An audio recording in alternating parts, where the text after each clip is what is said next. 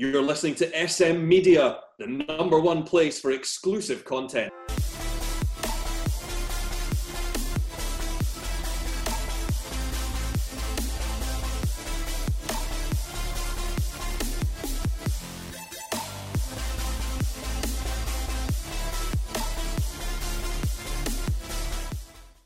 Hi everyone, and welcome to the latest episode of the Sit Down right here on SM Media. I'm Scott McPike, delighted to be your host as always. Got a very special guest in this week's episode. I'm delighted to be joined by former Dundee United and Falkirk defender David McCracken. David, it's a pleasure to welcome you on to the show. Thanks very much for joining me. Good to be on. Obviously, I've seen some of your content before, so it's looking good, and I'm glad to be here. Brilliant. Thanks very much for that. How are you? How's everything been? How have you been keeping busy? So obviously since just coming out the Falkirk job and that, I took the opportunity to set up a new business. So set up a new property business, predominantly working on a bit of estate agency, but then working into a few other developments and stuff like that. So it's challenging, it's, as I say, it's something different out with football, but it's good, learning loads and meeting loads of new people. So it's all right, it's going well. Brilliant. Are you missing kind of football since the situation happened with Falkirk? Is it a buzz to get back into it as soon as you can, or are you kind of happy being preoccupied? No long after the kind of Falkirk situation, there was still a few jobs that had come up. So I did put in for a few, got an interview in a couple, but never actually got a job. So it was at that point I thought to myself, right, I can't keep continuing to apply for jobs and not getting them, and there's got to be kind of something else there. And for the past kind of 10 years or so, on and off, I've normally had something alongside football, like another job or another career that I've been working on. So I've not had that for the past kind of 2 or 3 years. So I thought, right, now's the opportunity to get that again. And I've been involved with property kind of over the past kind of 20 odd year, having my own properties, having a couple of kind of buy-to-lets and things. So, but this was an opportunity to take it seriously, and start to build something that, will become my main source of income, so to speak, or my main career. But with football, once the opportunity comes back up, then definitely looking to get back into it. Brilliant. Well, making me start in your early career, like, what was it always the ambition to kind of play football? What was your early kind of footballing memories? I don't know if I can remember that far back, but no, looking back, compared to nowadays, I was probably a late starter in terms of getting into my first team and things like that. So I never got into first boys club until I was about 11, which now obviously kids are playing for 5 and 6 and stuff like that. So and it was at my kind of local team called Hullwood Boys Club. So they were great, the local team. A few of my friends went. It was one of the ones went for trials. A few got into the team, and then kind of went for there really. Was there for about 2 or 3 years, which was great. And coaches then at the time, Andy and Joan Lorimer, who I still speak to, which is great. Still have that relationship with them and the family. And I was actually down there not too long ago. So the kind of chairman of it, so to speak, Guy Wally Smith, he's still, the club's still running. They've actually, in the past few years, they've got their own hub now, so they've got their own football pitch, which was, Wally helped raise funds for that, and he's continuing to raise more funds, which is great, because he's a massive, he's got a massive kind of outlook on the whole community setup. And he does loads for them. So, as I said, I was back down there not that long ago, just doing a wee session with some of the kids in that, which was good. It was good to see Wally again, and see the new setup and that, which I've been doing it a couple of times, but it's looking great. So, I think it's always important to keep that kind of, keep in touch with that side of it, because that's ultimately where it began. If it wasn't for Joan and Andy doing the trials and, and me getting the opportunity to play there, then, I wouldn't have had the career that I had, because that's where it began. So, you feel as though you're ever in debt to those guys because of the encouragement and the opportunity that it gave you at that early stage. So, moving on from there, you then, we done all right.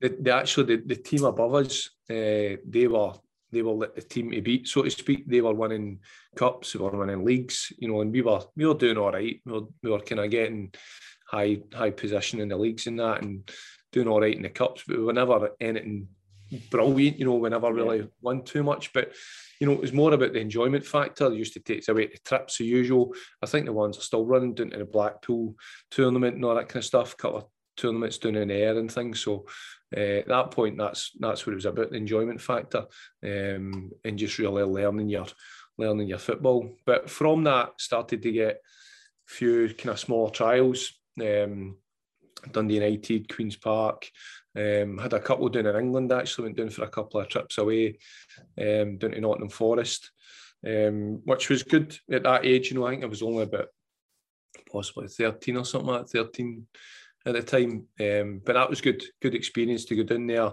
see the difference in setup, you know, a proper kind of football setup, proper training grounds, proper facilities, and at that time quite daunting as well, because you're thinking, you know, you start thinking, am I good enough for this? What am I doing here? All that kind of things. But then you come away from it, and it, you know, it's always a better experience, and it, you know, it served me well in the years to come. So, after that, kind of moved on towards Queen's Park. You know, I was playing with Queen's Park for a while.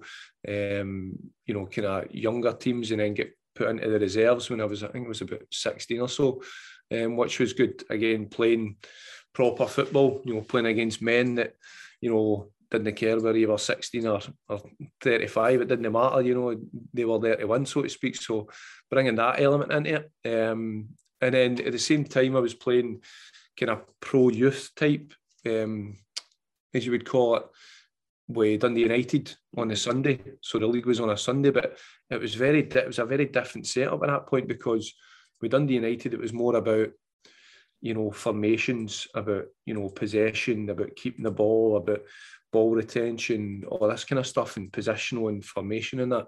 And there wasn't a massive element on winning the game, so to speak. Of course, that's the end goal, but it wasn't a case of, you know, we're going to beat, whether it be Rangers or Hibs or Hearts or whoever it might be. A lot of it was focused on, you know, how good we were on the ball, how much ball did we keep, how much possession was there, you know, how many opportunities did we create. But it wasn't like coming out after the game and, right, you know, we get beat 2-0, you know, and then focusing on why we get beat 2-0. It was more just about, right, we get beat 2-0, but we done really well in possession, we done really well at this. And for me, that felt a bit strange, you know, not going into the game fully focused on winning the game, which is a wee bit different. And I think even leading into nowadays, I think youth football's still a bit similar like that. And I found it hard going for that to Queen's Park, where people are telling you, doesn't matter how you play, you know, the main focus is winning the game. You need to get a clean sheet as a defender. And, you know, and if we score up top, then we hold on to that lead. So it was very two different outlooks on the game there. Don't get me wrong, it definitely helped my progression in terms of, you know, my technique, you know, keeping the ball, concentrating on how important it was to have that possession of the ball. And then obviously having the flip side it when you're in Queen's Park, and, you know, you've got learned pros smashing you a bit, and, you know, teammates screaming in your face because you've gave the ball away, or you've made a mistake or something like that. So it was probably a good combination for me at that point. Yeah, you obviously go to Dundee United, and what was the kind of highlights of your youth team days there, and who were the kind of good mentors that kind of helped kind of progress into the eventually getting into the first team? So I was when I joined United, Tommy McLean was the first team manager at the time. So he was there, proper old school. Maurice Malpass was there, and then Terry Butcher got brought in as well. So I was fortunate enough to have Terry Butcher and Mo Malpass as my youth team coaches, which as a central defender, there's probably, you know, you probably can't get any two better mentors in that sense. And they were different characters, obviously. Mo was very dry, very kind of old school in terms of, you know, no matter where the goal came from or who lost the goal or why it happened, it was the defender's fault, you know, because they should have done better, which was pretty harsh at times. But, you know, looking back, it was a really good upbringing through that. Terry Butcher was very similar, but he was focused on, you know, being a good defender, but also being a good football player. You know, being able to take the ball, being able to be in good positions to feed the ball into midfield, or, you know, anytime you had the ball, making good use of it rather than just being a defender and that was it. So it was a good combination, and as I said, proper old school. But some really good times in the kind of youth team side of it, you know, or the usual. If it's somebody's birthday, you know, they used to get some crazy things. Looking back now, like, you know, some crazy things you would get stripped naked, you'd get smashed about in the boot room, you'd get, you know, covered in the old dubbing. You know, obviously used to do the boots with the old boot polish and all that. So you would get covered in that, and then you get papped outside and tied to a lamppost. And then like every week, so on a Friday, we would need to wash the managers' cars and that. So you need to wash the managers, get the coaching staff and that. So if it landed on a Friday, that was even worse, because then you're tied up against this pole in the middle of the street. The boys are washing the cars, and then you're just getting scudded a bit. You're getting soaked every 5 minutes as well, which made it even worse, you know what I mean? So, but it was good. It was good. Some good times. Still speak to a lot of the boys, Stuart Duff, and actually, you know, reconnecting with a few as well. Boy Mark Cooper and Steph McConnell and all that. All the players that, you know, looking back, were better players than me. Much better players than me, more technically gifted, better, you know, better on the ball and that kind of stuff. But at that point, you know, there's loads of different factors that come into it, you know, different opportunities that get in the first team, you know, just how much game time are you getting? And it's strange to look back and think that, because at that point, and, you know, when you're in that youth team, that you're thinking, he's definitely going to get into the first team. He's definitely going to make a career in it. And you very much put yourself down a wee bit. I was very much that kind of like, I'm not quite as good as the next person, which probably a kind of fault in my trait. But looking back, it was probably some of the best times of my career. You know what I mean? When you're learning off the pros, you know, as well. Whether Dundee United at that time was proper old school, as you can imagine. Jim McLean was still kicking about as a chairman. You know, you had to go to, you know, even to go to training. So we used to get changed at the stadium, and then would need to take all the gear and go to an actual training pitch. But at that point, you had to turn up in like smart trousers, you had smart shoes on, with a polo shirt. And that was the setup, you know what I mean? If you didn't, then I'm like, what was happening here? Thought I'd binned all my school trousers and all that kind of stuff, you know what I mean? Didn't need them anymore. So I ended up having to get, you know, full new rig out with these smart trousers and that kind of stuff. I thought it was brilliant to be able to wear tracksuits and casual and all that, but it wasn't that. That wasn't the case. And again, you know, for an old school kind of perspective, it was probably a good thing, because it was a good grounding, you know, learning to be smart, be respectful of your elders, you know, your older pro and all that kind of stuff as well. We couldn't, you know, probably heard that a million times, but, you know, you had to knock before you went in the first team changing room and all that kind of stuff. Or, you know, we had to go around the back end of the changing room, come through the physio, to try and get a hold of one of the first team players if you wanted them. You weren't allowed to just charge in and, you know, and try and find your pro, whether he needed, you know, a pair of slips or a pair of shorts or where his boots were and stuff like that. So, so it was good. It was good the early days. Do you remember your debut for the first team? Aye. I remember, obviously. I think it was at the end of my second year. Obviously against Celtic, you know what I mean, and that's just madness. You know, I'd played a couple before it. I think I'd played Mo Malpass's testimonial, I think. And there was a pre-season friendly or something, I think, again with Gothenburg, I think, you know, just after that as well. So I'd been kind of training with the first team, you know, quite a while in that, but at the same time, you know, to actually get put in is quite daunting. But again, looking back, it was brilliant. You know, what an opportunity. What a, you know, especially coming up, kind of growing up, like my two brothers, they were Celtic season ticket holders at the time and all that. And a lot of the family were Celtic supporters, so that was kind of main focus. And for me to be playing against Celtic was just, you know, crazy at the time.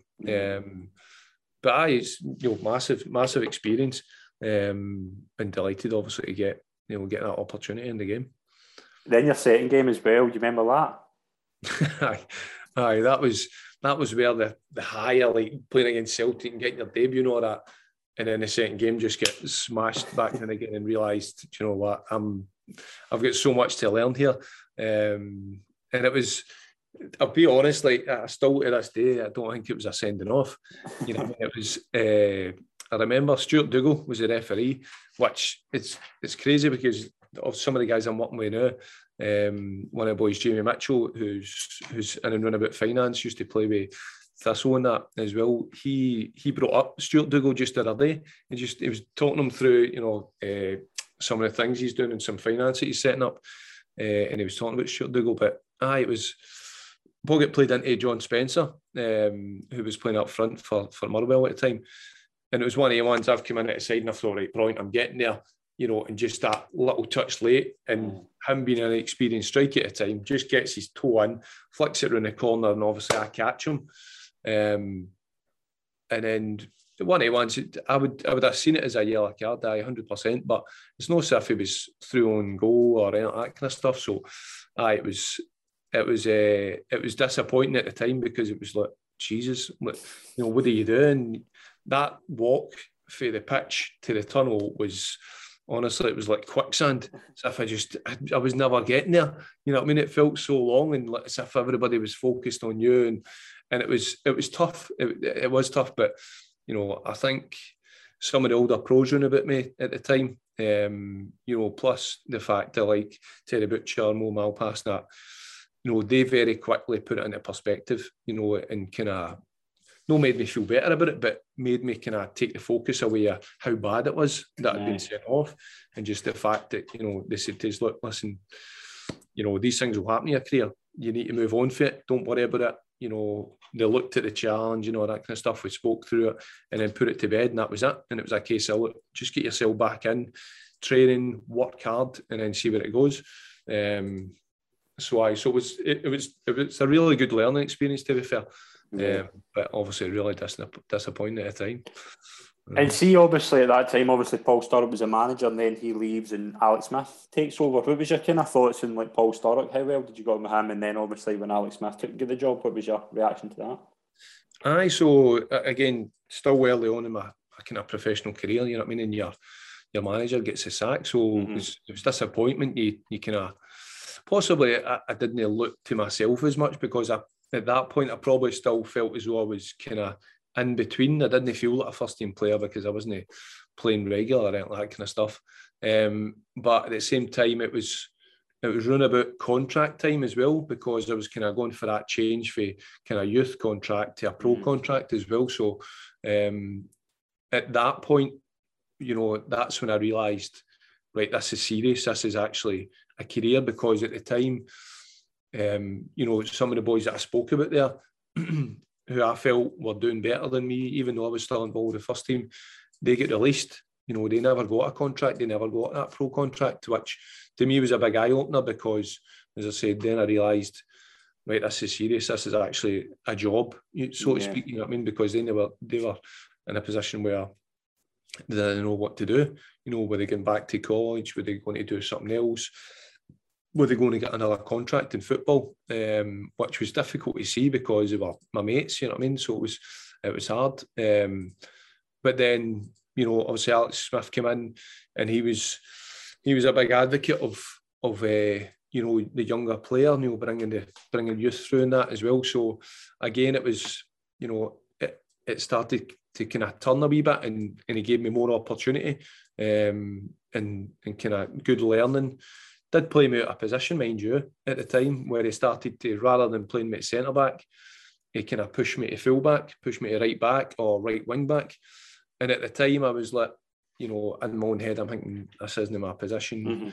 And it wasn't until years down the line, when I was at Falkirk, that, you know, I was able to have that conversation with him, and, you know, he used it as an opportunity to bed me into the team, so to speak, because a couple of times, and looking back, it was 100% correct, where, you know, if I'd made a mistake in the kind of central area, it was getting punished straight away, you know, where somebody would score for it, which wasn't good for me. So he, you know, his words were that he'd used it to try and protect me a wee bit, learn the game, so that if I was making a mistake a wee bit higher up the pitch or wider, there was still opportunities for that to get stopped, whether it be, you know, somebody clearing the cross or somebody else winning it back in a different area. So looking back, you know, I mean, it was probably the best thing that they actually done for me, because I was learning the game in a different position. I was seeing it from a different perspective. Plus, obviously, if I did make the mistakes, which younger players do, then it wasn't getting punished directly. So it was good. And over the course of Alex's time, it was good learning, because he gave me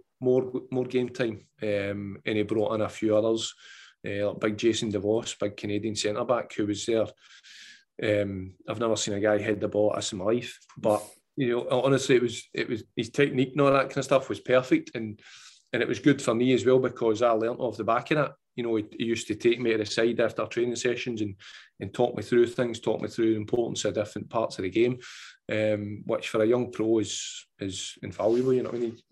You can't get enough of that. So the times were good, but again, the transition of managers was difficult.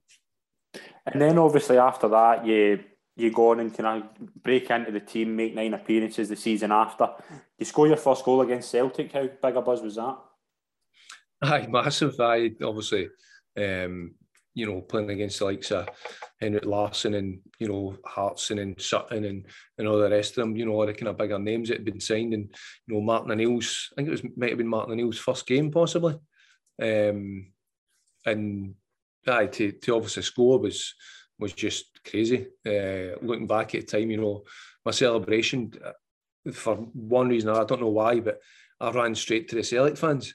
You know what I mean? I ran straight to the Celtic fans, giving all this, you know, and half the Celtic fans I probably knew.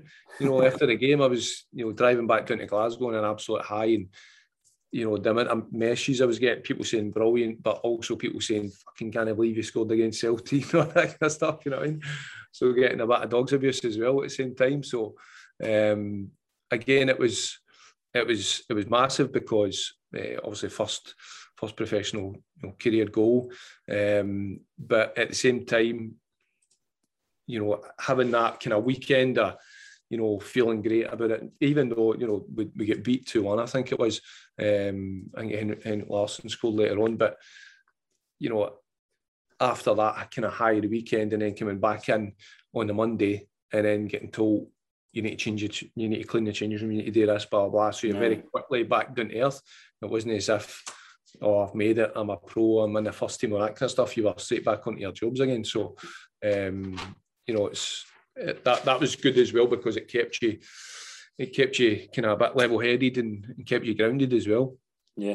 Was that a struggle with Dundee United, just with the kind of try to get above top half? Like, see, like the kind of next 2 seasons, you obviously break into the first team, play a lot more games, but the club only doing so well. Was there a kind of bad vibe at the club at the time, just with performance? As you said, it was a couple of years where, you know, never done so well. It was about a kind of relegation scrap and stuff like that, as well. And again, looking back, it was massive experience for me, you know, not realising it at the time, but some of the games we played in, some high pressure games, where the club could have been relegated stuff, and I was involved in them, you know, and at the time you don't think it like that, you know, probably don't think, you know, as a kind of younger pro, you're just going into the game and you're not really kind of too worried, because you maybe feel as though it doesn't affect you directly because you don't know the actual scale of it. But looking back, you know, fortunate enough to have enough experienced players around about me, they were taking the flak for it, were taking, you know, the pressure off of that, and for me, really just getting in and trying to play, trying to get more experience, trying to get more minutes. But it probably wasn't until like a few years after that I realised the severity of, you know, that kind of relegation battle at the time. So, and it was, you know, there was a bit more transition after that, change your managers again, and you know, change your personnel, change your players as well, you know, kind of constantly happening. So that's something that you find hard as well, you know, where you're kind of getting to know somebody, you're feeling comfortable playing beside somebody, and then all of a sudden there's that change, they're away, and you're having to get to know somebody else and get to know their strengths and their weaknesses and that. So things are constantly changing. Yeah. Who were some of the good characters in that dressing room at the time? Aye, so well that, you know, that round about that time there was loads who, there was a few just maybe a couple of years above me that were that I'd come through the youth team, and they were probably in the cusp of the first team at that point. And then as I kind of got into the first team, they were now, you know, first team regulars. So you'd like Stephen Thompson, you know, Jim Patterson, who, like Patty, I was his boot boy for a couple of years. You know, you'd a few others. You'd Davy Hanna, you'd Charlie Miller, you know, Jim McIntyre, Billy Dodds, you know, kind of going through the years. You know, Alan Archibald was there. You know, you could go on and on. The amount of players that were there, the experience they had, and the level they'd played at. You know, at the time, I'm just thinking, you know, I'm just thinking about myself, trying to get more games and stuff like that. But you don't realise actually the calibre player run about you. In the early days, to be fair, there was a lot of Scandinavians. You know, there was a lot of kind of Norwegians and stuff like that as well, and they were brilliant. You know, they were great guys, different type of characters and that. But then more as Alex came in, and then kind of, you know, Chizzy and Paul Hegarty and that after him, those kind of changed, and it was more kind of Scottish or English, and, you know, more kind of homebred players that were coming in as well. So, but there was, you know, some of the things that were on were mental. You know, the boys loved a drink after after the weekend game and that, and, you know, it quickly became, there was a Sunday club. You know, boys would meet up for a few beers on a Sunday and that, and then, you know, and then it started to evolve into a Monday club as well. So there was having a few beers on a Monday as well. But, you know, to imagine that nowadays, that it just wouldn't happen. You wouldn't be able to get away with it. You know, and I'm pretty sure you can probably guess some of the ones who were in the Sunday club and the Monday club and that, you know what I mean? But it was good to even that side of it as well, as a young pro, you know, get out in nights out and, you know, Christmas dues and whatever. That's part of the experience, you know, learning that, you know, and don't get me wrong, you get absolutely scudded about in the nights out, you know what I mean, because you're the younger ones. But it's part of it, you know, that's the sort of thing you need to go through. You know, they used to have more than a few nights out in Dundee, with some stories that probably I couldn't tell on here, to be fair. But as I say, that's all part of the experience, you know, part of the learning. Yeah, definitely. Obviously, after that, kind of Alex Smith leaves and Ian McCall gets a job. Obviously, Paul Hegarty was a caretaker as well. What was that kind of period like, and how excited were you to work with Ian McCall? Well, so, you know, it was, again, another transition. Thought Heggie had done all right, you know, in his kind of caretaker time, and I think he was possibly quite keen to take the job, but it never happened. I think at the same time there was that transition of Jim McLean leaving and Eddie Thompson coming in at the time as well. So, and I think it was Eddie that brought in Ian McCall. So there was a lot of chat about that, because I think it was around about the time Falkirk was it around about the time they'd won the league but never get promoted and things like that? I think so. So I don't know if that's why McCall made the jump. And then there was talk of like bigger money and, you know, big things happening at the club and that. And there was a bit of transition. You know, he came in and brought a load of new players with him. A number of boys for Falkirk, you know, who now, you know, are still some of my mates, you know, Mark Kerr and things like that, who'd come and done really well. And it's, you know, at that point there was a bit of, you know, as I said, there was transition there, but I think that season we did get a bit better, but I think it was the following season where we ended up in fifth position. You know what I mean? We got into the top half at the time, which for the club was the first in a good few years. So that was progression there, and you know, that was, we actually got a trip away for that, which again was, you know, mental. Some of the stories on that, but I think for that point at the club, you know, it seemed to be progressing. You know, bringing McCall in, some new personnel, you know, and then, you know, the year after we get into fifth position, so they kind of seen that starting to progress forward a wee bit. But then, you know, I think the year after things didn't start too well, and then that's when McCall ended up leaving. Were you surprised when Ian McCall left that Gordon Chisholm took over? Possibly, because at the time you see, just obviously the kind of structure it, where McCall's the manager and Big Chizzy was the assistant in that. for him then to change and be the manager, because it was, you know, as an assistant, you're probably a different type of person, or a different type of coach, and that with the boys, you've got to be in a different kind of position with the players, and then to change for that into the manager, I think was quite hard for him. Obviously, you know, Dodds ended up being the assistant in that as well. But yeah, I thought, you know, I enjoyed, you know, Chizzy's training in that as well, and I thought he'd done quite well. And Dodds was really, really good for my learning in that. And I knew kind of Dodds on a bit more of a personal level, because I used to travel with him. So it was a kind of travelling. We used to travel for Glasgow, and there was myself and him, Mark Kerr and Jim McIntyre at the time. So we had that kind of relationship there where, you know, it was very comfortable, which, you know, at times was good for me, I thought, because he would openly tell me stuff that I didn't want to hear, so to speak.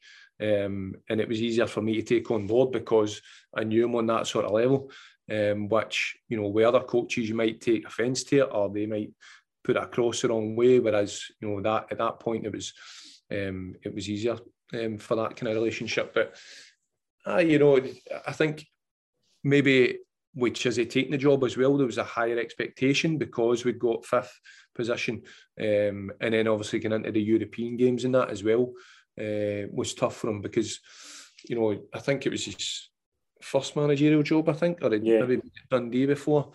But you know, the expectation's high, so you've got to kind of hit the ground running, which was tough for him. What was it like, obviously, the first full season when you've reached the League Cup semi-final? Obviously, he's lost quite heavily to Rangers, but then you've reached the final with the Scottish Cup against Celtic. What was the kind of memories of those 2 runs like?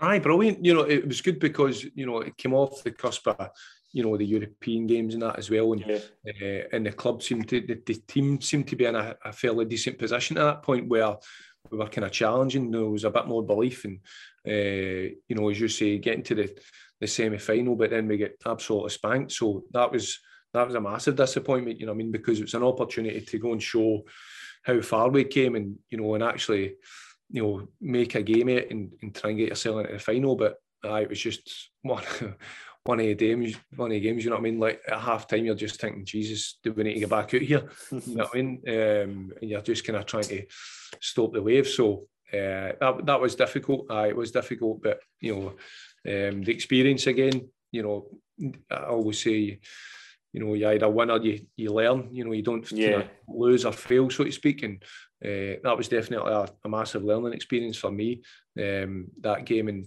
you know, and having a taste of being at, you know, playing at Hampden, playing against bigger teams and things like that as well. So you want more of that, you know, and you want to kind of rectify, obviously, that result anyway, but you want to get a bit more taste of it. And then again, the final, you know, it was disappointing that I never played, you know, but at the time, looking back now, I understand it. You know, there's different factors that came into it. You know, Big Gary Kenneth at the time had come into the team and was doing really, really well, and it was a massive prospect for the club. You know, and possibly behind the scenes, you know, there might have been clubs looking at him. I'm pretty sure there was clubs looking at him.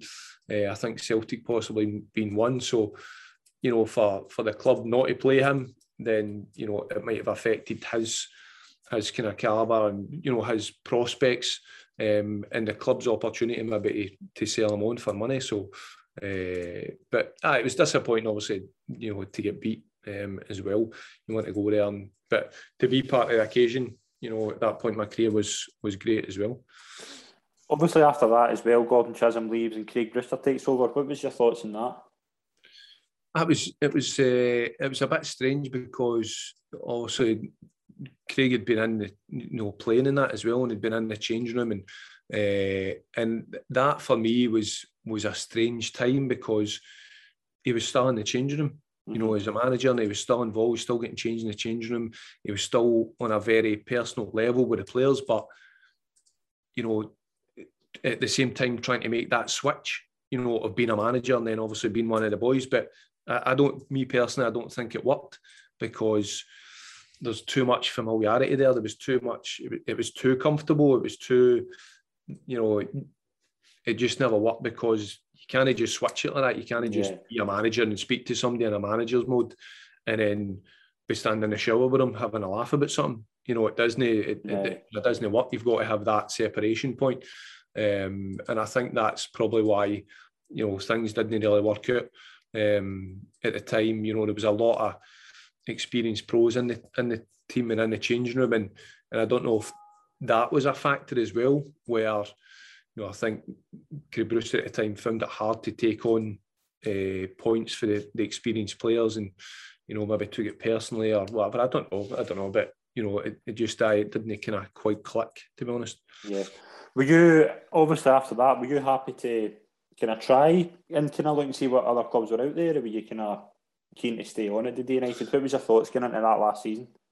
Well, obviously when Craig Levein came in, at that point, I was thinking to myself, because I wasn't playing great, I knew I wasn't playing great, and the team weren't going through a great time either. And you know, I kind of started to think to myself, you know, is it better for me to go somewhere? Because it was one of the points where I felt as though I wasn't progressing anymore. I wasn't, you know, I was playing against the same teams all the time, and I felt as though I was having the same games against the same teams. So at some teams I would play really well and would win the game.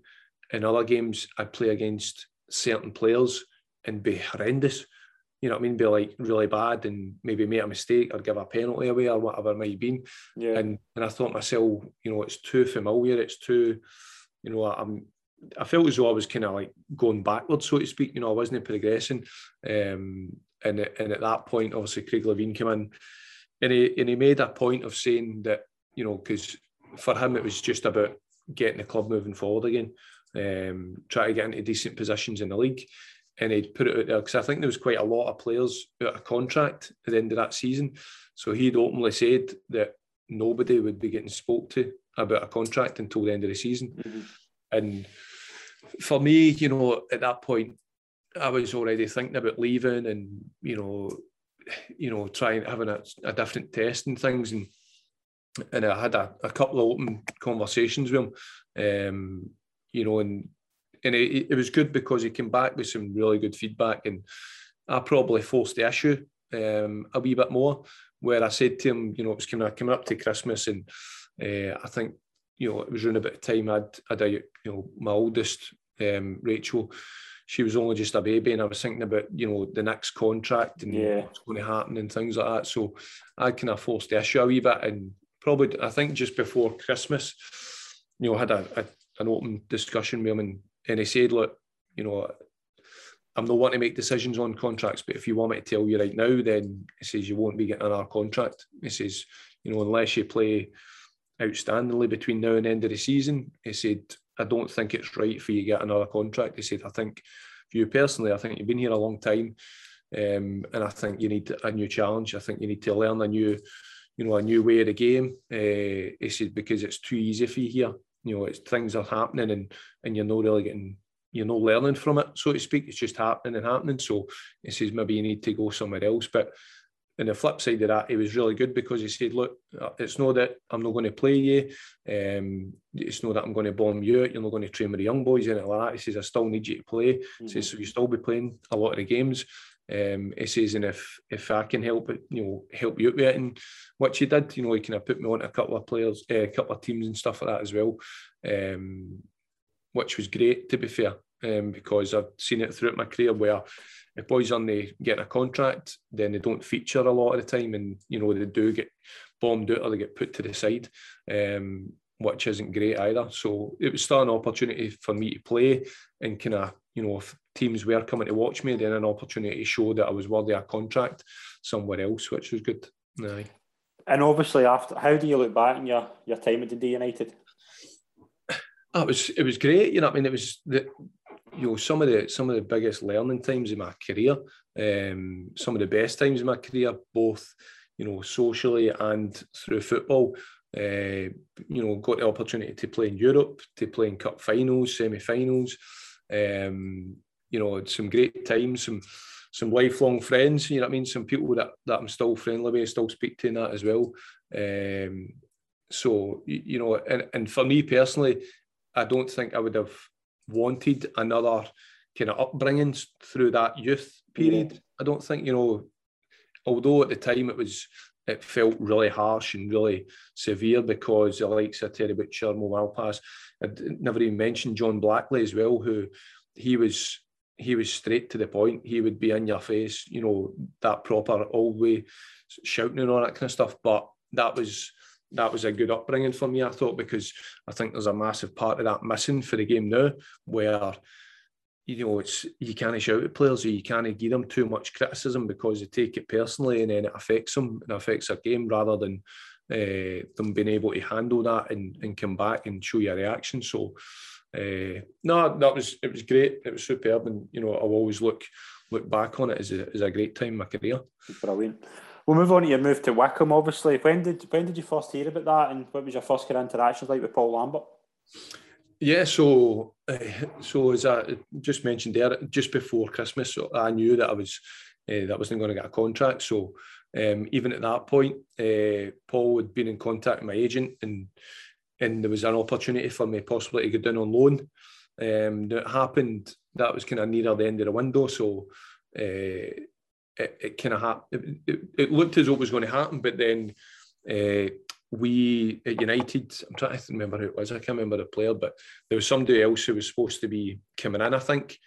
There was supposed to be a couple other kind of movements happening, but another one of the boys got injured, one of the centre-backs, so that was it dead. He just said to me, look, I kind of let you go because I'm short on defenders, so that killed it off then. But a month or two after that, Paul had come back, and then I met him in Glasgow and that, and kind of got the deal done, which was brilliant, because at that point I'd played against Paul, a number of times when he was playing for Celtic. So to me, he was like Paul Lambert, captain of Celtic and all that kind of stuff. And sitting down face to face talking to him about a contract, and he's wanting to sign, and that was a weird experience. But then I came away from that thinking, I had massive confidence in it as well, because he did want me to sign. So I got down there, it was, and I think it was probably the best thing. I had a couple of other opportunities up here,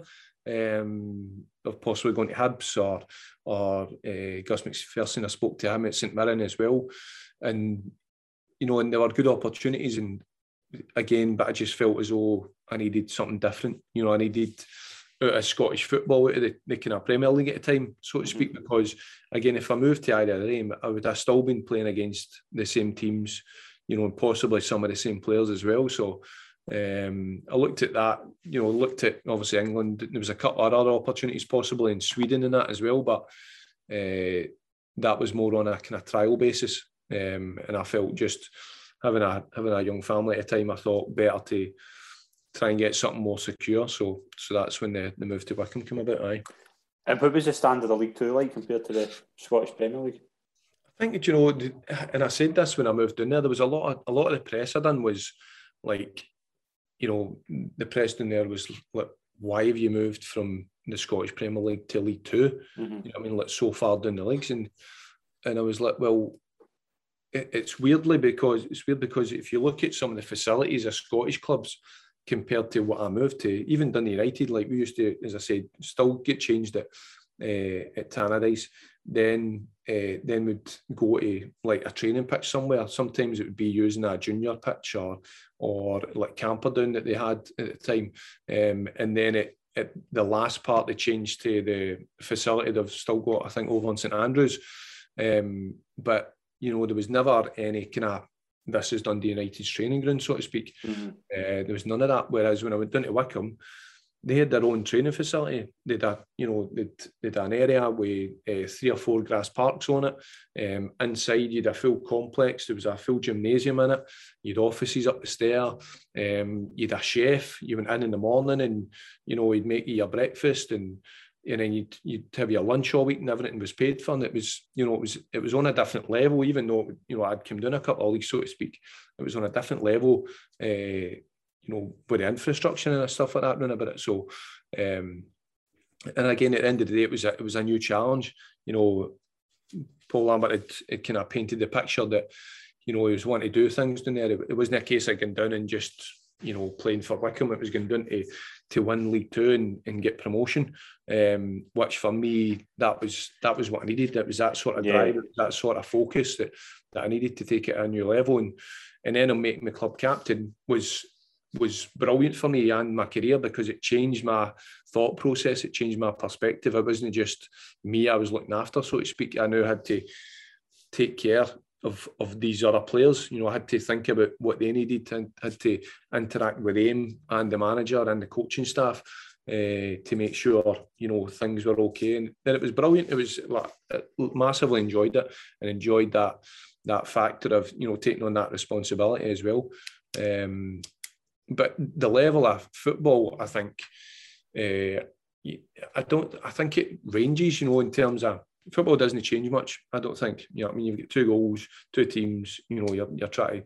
You've got the same objective to win the game, but style of football, I think. In League Two, there was possibly more teams that were set up similar in terms of their personnel, where they maybe had the big striker with a small striker off them, and they would go back to front and try and get any joy off the big one, and then flood players run about it for there. There was a couple of teams who would be persistent in trying to play out for the back and trying to play football, and they would have loads of possession. But you had the exact same in Scottish football as well.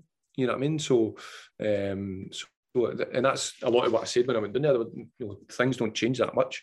But that first year going down, obviously playing against different players, having to learn, that I didn't know the player I was coming up against, so I didn't know his strengths, I didn't know his weaknesses, I didn't know how to play him in certain types of, positions when the ball was coming up. So that was good. And I get caught out a few times, I'll admit, a few times with different players get caught out and shown up a wee bit. And that's where the learning was happening. You know what I mean? Because I realised that I couldn't just take it at face value that because he was a big player, it was always going to come to his head, or it was always going to be a challenge in there. There was a lot of bigger players down there, more physical as well, that would quite happily take it on their feet, turn you, run you down the line, try and chop you up a bit. It didn't matter what sort of physique they had. So again, that was good learning for me as well. Yeah. And then obviously your first season, you finished 7th, and Paul Lambert resigns. So what was your thoughts on that? Well, that first year, so we get into the playoffs, you know what I mean, and end up getting put out of Stockport, I think, and I never played those games, and being the club captain and that, I had a bit of a conversation with Paul at the time, and but he was upfront and honest, and he said, and he played different players and that, and which was fair enough, and we still gotten to get put out, mind you, because we were kind of coming on to a bit of a run near the end of the season, but just kind of missed out on that. And I think that, plus there was a couple of other issues going on at the club, I think, and it was a bit of a shock when obviously he said he was leaving, and at that time myself and possibly one or two others get wrapped up in it a wee bit, and we were possibly in the same instance wanting to leave the club as well, because of what had happened. But Peter came in, and he quite quickly had a meeting with myself and a few of the other experienced ones at the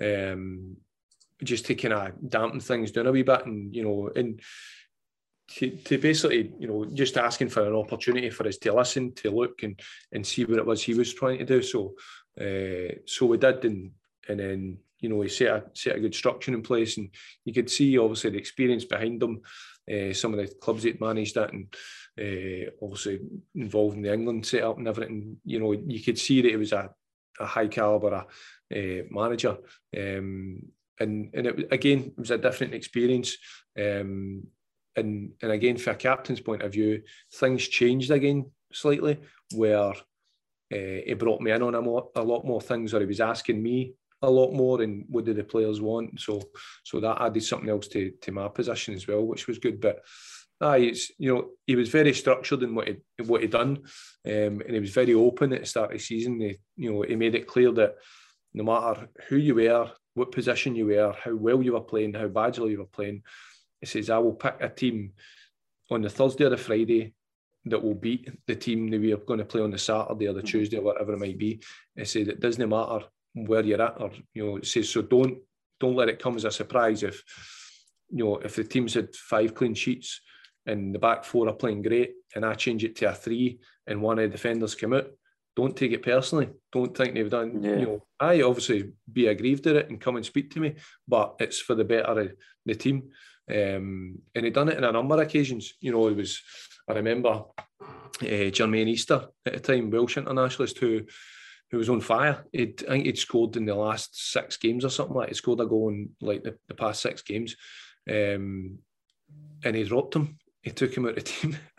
And Java lost himself. Like normally every Thursday we would do a shape on the team. So he would set the team up so that he knew, you would do a bit of analysis. He would name the team, we'd get on the pitch and work on it.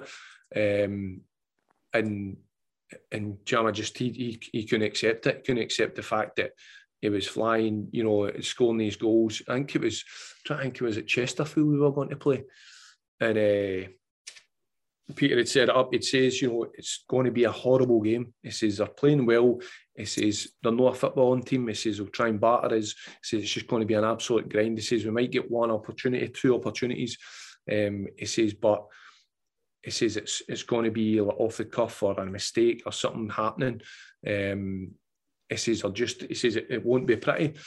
And he brought in the boy Chris Zabrowski at the time. Now, Seb was decent enough player. He was nowhere near Jermaine's like link-up play and knowledge of the game and stuff like that, or finishing or anything in it at all like that. But he was lightning quick and he was very direct. Very awkward guy. Very reminds me of like Fash up here, Nathan Austin. That plays with was at Kelty and that. So very much like that. Very much direct. Wants to get to goal. Very quick in that, but very awkward to play against. So anyway, the game goes where again, as he said, it's an absolute dogfight, right? Just battering hell at each other. Not really much in the game. And I think it was maybe about 70 odd minutes or so. And we basically, it was just one of the ones, like clearance.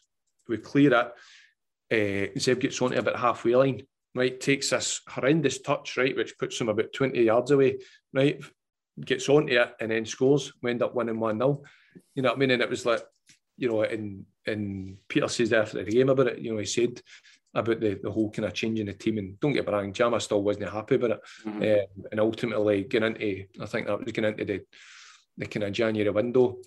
He ended up putting in a transfer request in that, and try to get away because of that, but partly because of that. But at the same time, Peter stuck to his morals, stuck to what it was he was trying to do. Yeah. And ultimately it got us promoted. At the end of the season, we were flying. The first half of the season, I think we went on something like a 19-game clean sheet record or something like that. I think it was maybe 20 or 21 games unbeaten.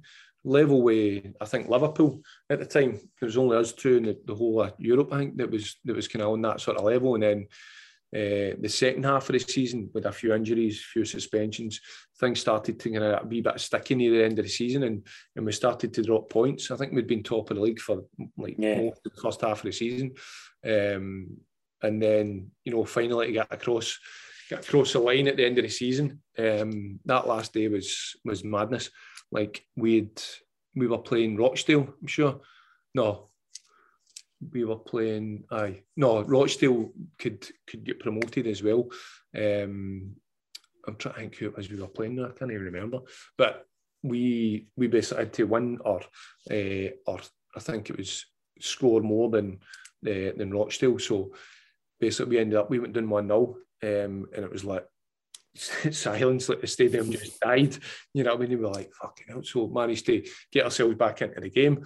And then I think it ended 3-2, but your old dad coming up with a finishing goal, a slide tackle for about 2 yards. But then the game finished and we were still waiting in Rochdale to finish. And there must have been a good 8 or 9 minutes because it was the opportunity for them to get promoted. The stadium was packed. It was like the game had to get stopped at certain periods and all that. So ended up, we'd finished the game, came off the pitch, we're sitting inside, we're in this room waiting for the scores to come in, and then they came in and it was just pure eruption, you know what I mean? Chairs flying everywhere and boys getting all over the place. But it was brilliant, it was great to have that experience getting promoted. And it, I'll never forget it. You know what I mean? Because it was a massive part to my career, getting promotion like that. So, really good times. Really good times. Great club as well. Great, like, small community club, but with massive aspirations. And obviously, you've seen it over the past few years. Yeah. With Ainsworth and that, how well they've done. You know, there's still a couple of boys down there, like Matt Bloomfield, who's still down there. Still speak to him, and you know, it's just a great club to be involved in. Aye. See, obviously, you said there about getting promotion and that. Were you keen to stay? Like, what happened to the contract talks?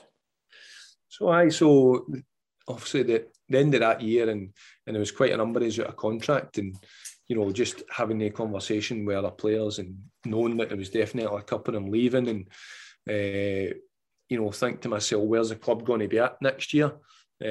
Once we do get promoted into League One, and it was an opportunity. There was a couple of opportunities. There was a couple of other clubs looking at me, we were speaking to, and MK Dons being one, and you know, fair play to Wycombe. It was, for me, the decision was never about money. You know, it was more about the next year or two, because I thought to myself, how long am I going to be based in England?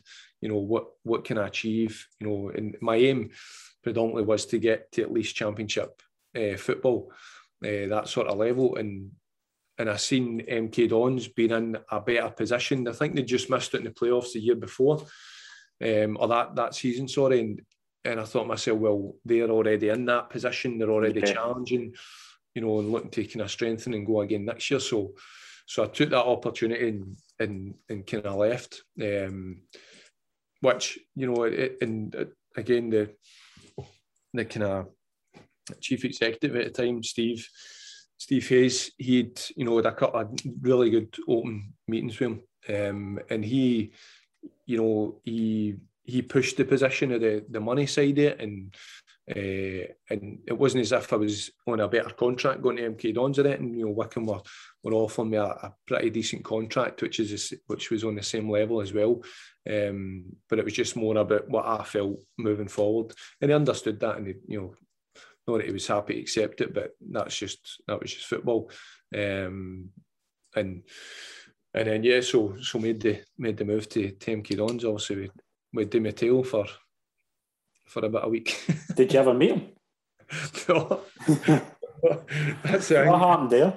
That's so actually I'd went to obviously a lot of this is done through agents and you know, stuff like that, and you know, they've been to see me playing a lot kind of stuff, but obviously I've never had any formal conversations. But at that point, when I signed, or when I went up to sign, I think Di Matteo was abroad at the time, for one reason or another. So it was the assistant, Eddie Newton, I think it was at the time.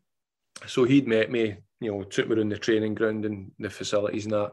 Went to the stadium, met the chairman, Pete Winkelman, who was an absolute unbelievable character, right? Just, you know, for a guy who had so much money and so much wealth and that, just, you know, you walk by him in the street, you know, he was just a kind of wee, you know, just such a normal guy, such a down-to-earth guy, you know what I mean? But anyway, so obviously met, and then about a week later, it got announced that Di Matteo took the Chelsea job, and I'm like, what's happening here? You know what I mean? So then at that point, we were like, probably about a week or so after that, we were in for pre-season. So we came in and there was no manager. So it was one of the guys that ran the community. He kind of took charge of the first team and organised it, and there was already a pre-season trip arranged to Portugal. So we went away to Portugal on a pre-season trip with no manager, and then, you know, at that point, you could see things were a bit lax, you know what I mean, because there wasn't any manager there. But then we found out that obviously Paul Ince was taking the job, and within, you know, kind of a few hours of that being announced, he was in Portugal to see the boys. So it came across, to be fair, I think the second last day or something we were there, kind of introduced himself, went through a few things, and but then disappeared again. you know what I mean? So then we never seen him until we get back. But again, you know, massive personality, massive in the game. You know, the experience he's had behind him and the level he's played at is just unbelievable. And to be fair, I get on really well with him.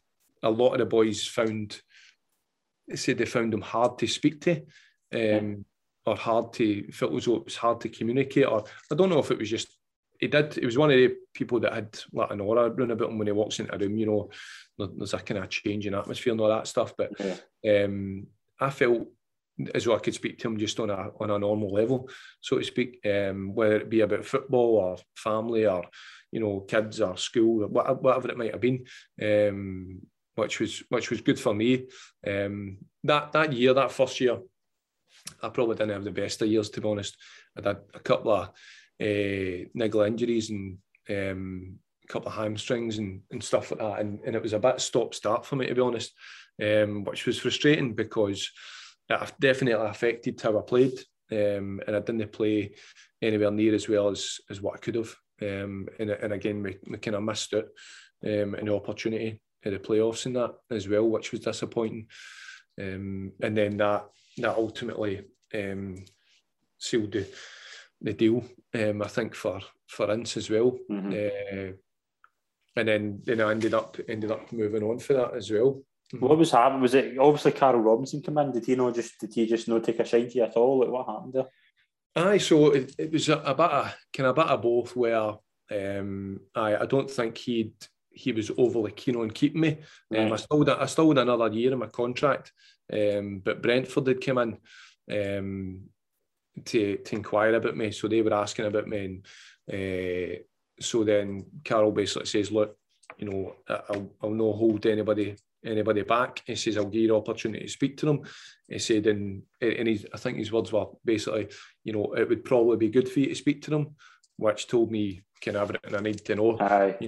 It was one of the ones, if I forced the issue instead, fair enough, but, you know, I probably wouldn't have played as much, or who knows, but you know, I seen it as an opportunity that I probably wasn't going to be number one or be, you know, in contention for a lot of games. So the opportunity, well, there's another club there that wants you, so I went and spoke to Brentford, and, you know, and it was a bit closer to home at the time as well, because I was still staying in Reading at the time, so a lot of the time I was travelling for there to Milton Keynes, which every day was a bit of a journey, whereas Brentford obviously is just right in the start of London, so which is only kind of 20 minutes, half an hour away, so it made it a bit of an easier decision as well. Yeah, definitely. You only played 3 games there. What was the reason for that? Aye, what a great time I had there, honestly. But it was probably, I always look back at it on not the worst part of my career, but just the most frustrating part, you know, where throughout the time before, I'd always been in a team or had the opportunity to play a team, or, you know, I had the opportunity to show that I was worthy of playing in the team, so to speak. Whereas when I went to Brentford, again, there was the manager Andy Scott was there, and there was a big turnover in players that year. I think there was about maybe 9 or 10 that came in that year. Myself and there was another boy, another Dutch centre back, Pim Balkenstein, who came in, and basically the kind of conversation at the time when he met both of us was that we were coming in as the kind of main 2 centre backs. You know, there was a couple for the year before who'd done fairly well, and they were still staying there, but, you know, he wanted to come in more competition in that as well. So you get into that thinking, right, brilliant, get a good opportunity here to go and play. Had a decent enough pre-season, played most of the games or part of the games, and then went into the first game of the season against Carlisle, and we were 2-0 down after about 15 minutes, right? And it was just, I don't know what, we just kind of started, couldn't get to grips. The game was up at Carlisle, they were bang at it, they were like on the front foot, and ended up at half time, myself and one other, I think it was the right back, we get hooked, so whipped us off at half time, right? And I'm like, what's happening here? You know what I mean? At least go back into the second half or whatever. So it was his decision. But after that, the the kind of relationship between me and Andy Scott just completely changed. You know, even trying to get any conversation out of him after that game just wouldn't come with any sort of decent conversation, or I wouldn't have a conversation. So after that, I found myself on the bench a lot, knowing squads, you know, and we're talking maybe 5-6 games into the season. I'm thinking to myself, what's happening here? Like, you know, the conversation you had before I signed, you know, at least tell me, you know, at least have a conversation and say, look, you're not the player I thought you were. You know, I'm not going to play you. You're not going to play a lot, whatever it might be. But anytime I had the conversation, it was just, no, listen, you know, things have changed, this and that, and just kind of try completely dress things up. And they would never get any proper substance out of it. So that started to become a bit frustrating. And then, you know, eventually getting nearer the January window, I managed to get out on loan to Bristol City, which again, went there. They were having a bit of a tough time at it. And, you know, after about 3 or 4 games, maybe, I tore my hamstring. And it was just like you know, one of these seasons, it was becoming a bit of a nightmare. So ended up, I just recently extended my loan to the end of the season there as well. So anyway, I was out with the hamstring for a while and then managed to get fit. But then kind of came back into it. Then the manager at the time, Dave, God, can't get his name now. He ended up getting a sack. And one of the captain at the time, he ended up taking over caretaker at the end of the season. So he went with a number of boys who'd been there for a few years and you know, felt trusted in them, which was absolutely fine. You know, I wasn't really involved until near the end of the season, and then I think one of the second last games or something I was playing, get bloody sent off against Notts County, I think. So it was just, you know, one of the ones, just wipe it off the board. And then again, you know, that was the summer where I'd taken a make a few decisions. Where Andy Scott would get the sack for Brentford. Yeah. You know, and then new manager comes in, and I still with another year, but basically they were just clear. It was like anybody who'd been on loan or hadn't played much, just basically get told, we don't want you. You know, like, just agree to leave, so to speak, agree your contract and leave.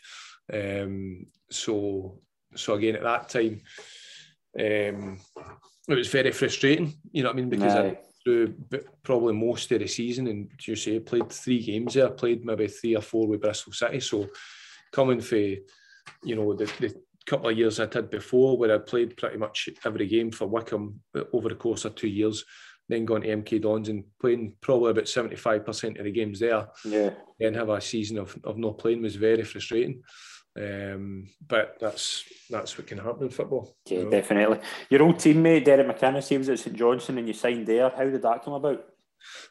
So my time down in England, I'd been kind of constant, because I played with Dale at Dundee United, so there was, you know, kind of regular conversations or messages and that, and he'd, you know, messaged a few times about players that I'd possibly played against down in England that he was looking at signing, you know, things like that. So when he knew I was leaving Brentford, you know, he spoke to me, and there was a couple of kind of family issues going on as well, where I felt at the time it might have been better for me to be back in Glasgow. Yeah.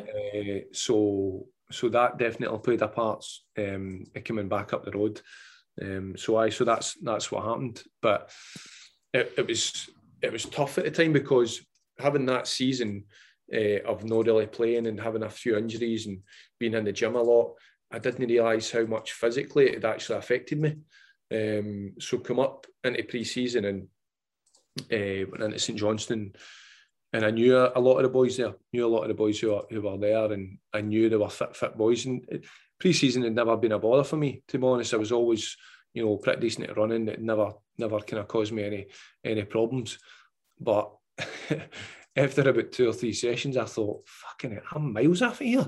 Like, absolutely miles off it, you know what I mean? And then realised that, you know, I was never one to be conscious about my weight or, you know, feel heavy or any of that kind of stuff. But I then realised I was probably a good stone overweight and where I should have been at, you know what I mean, physically.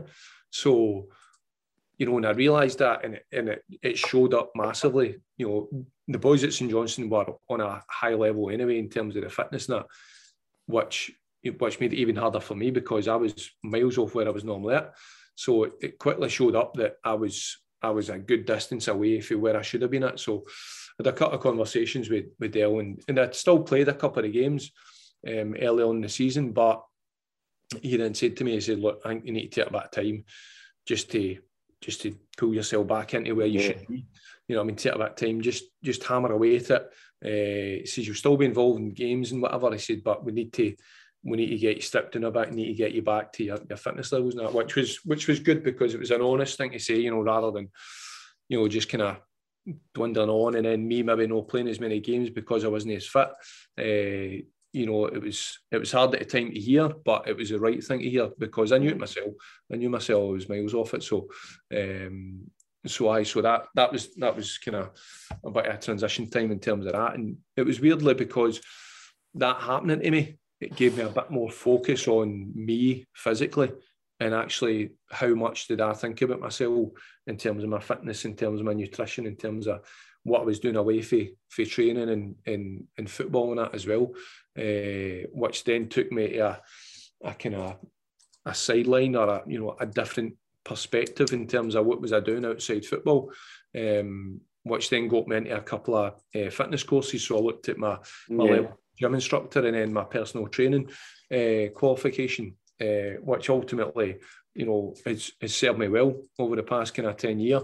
Where I've worked as a personal trainer, you know, loads of clients, helped others as well.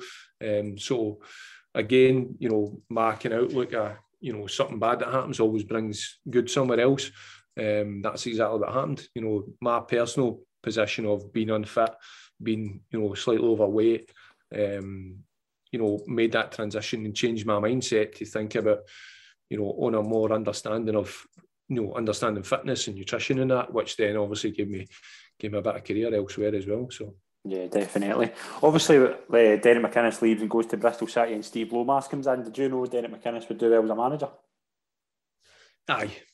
He's got the attributes. You know, you see it very quickly. Him and Tony Docherty, you know, great coaches, great manager, and Dell's very good at one-to-one management. You know, as I said, I knew him on a kind of personal level because I played with him. Yeah. But at the same time, I seen it through other players as well. You know, he knew how to keep boys on side when they weren't playing. He knew how to keep them part of it and make sure they were always part of the experience, even though they might have only played 5 or 6 games that year. You know, it was very good at that. Training was very good, very enjoyable, very hard work. You know, it was always hard work focused.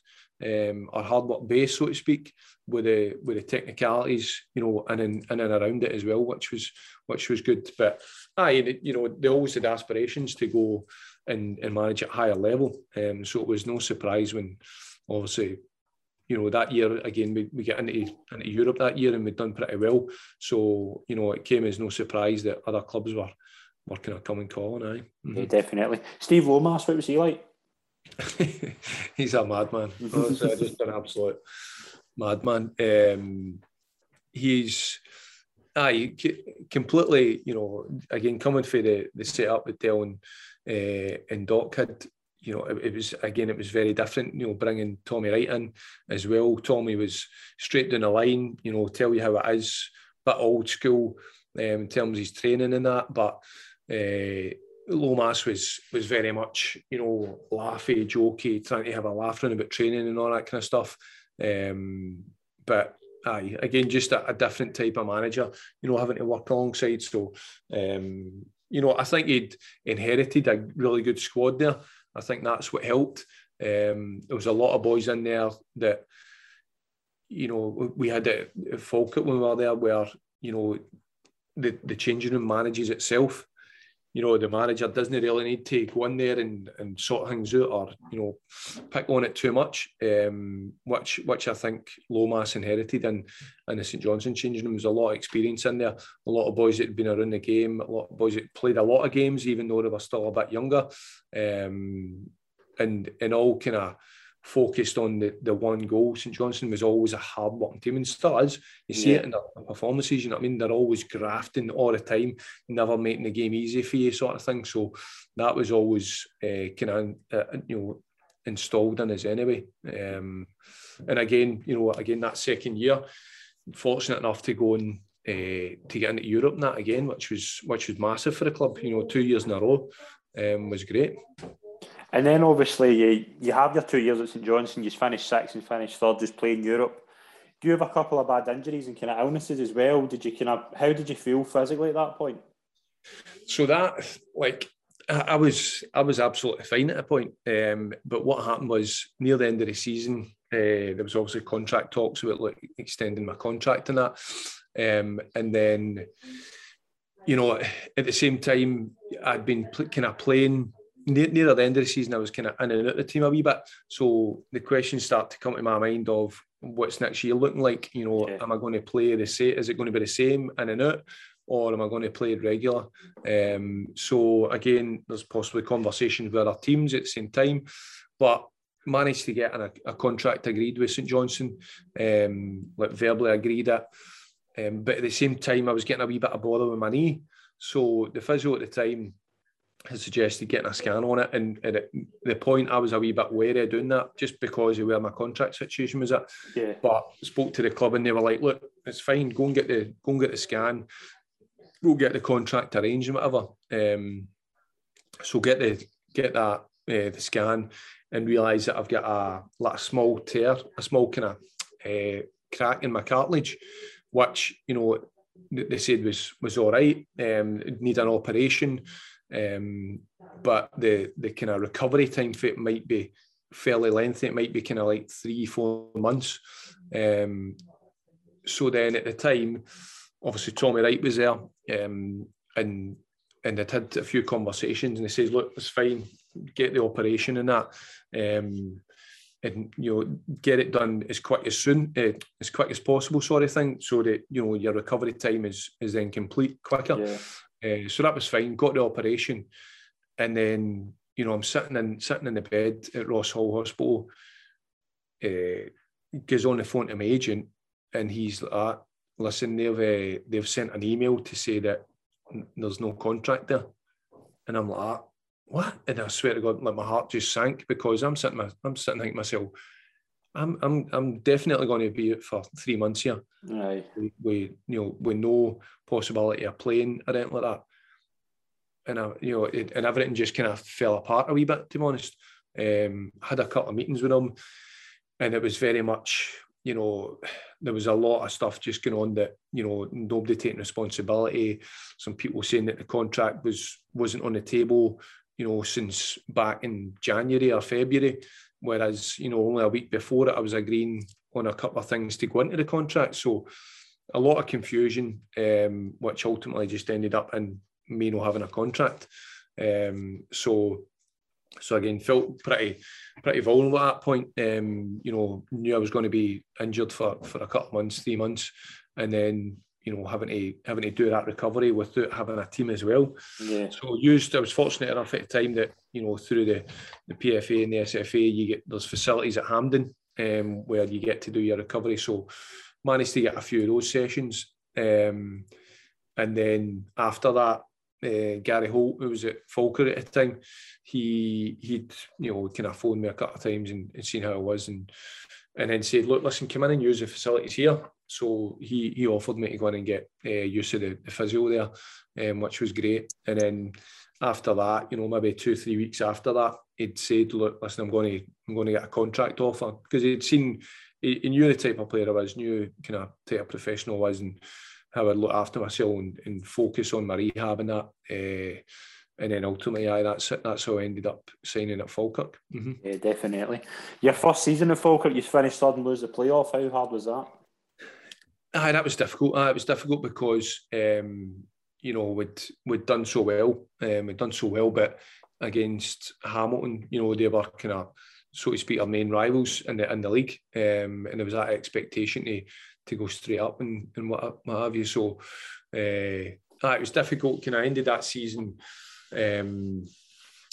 in the playoffs and that, and me personally, I went and dislocated my shoulder in the last game and that as well, and so it was just a pretty poor end to the season, and then obviously Holty left the club as well. Yeah. So again, a bit of transition there where I think I just agreed on our contract, or I was in the midst of agreeing it because I'd only signed a year. So just kind of waiting to see who the new manager was that was going to come in. Peter Houston gets the job. Obviously, you worked with Peter Houston before. How did you feel about that? I'll not lie, and I've said to him as well, but I was a bit apprehensive. I was a bit kind of nervous because when he came into Dundee United with Craig Levein, obviously it takes you straight back to that position where you think, what did they think about me as a player, all this kind of stuff. Plus, I was thinking about what he was like as a coach at the time. So Houston at Dundee United was a very full-on coach. He'd done a lot of the training. He was very harsh on boys. He was, he set high standards, and at times,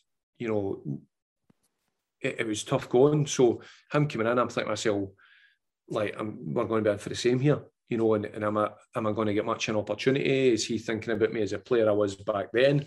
All this kind of stuff. But, very quickly after that, all that kind of get quashed because I had a couple of conversations with him. Ended up, then he made me captain. And straight away I think to myself, right, okay. And it was, he again as well was in a different place for where he was at Dundee United as a coach, as a person, as a manager and stuff. So look, for there, a really, really good relationship started to open up, to be honest.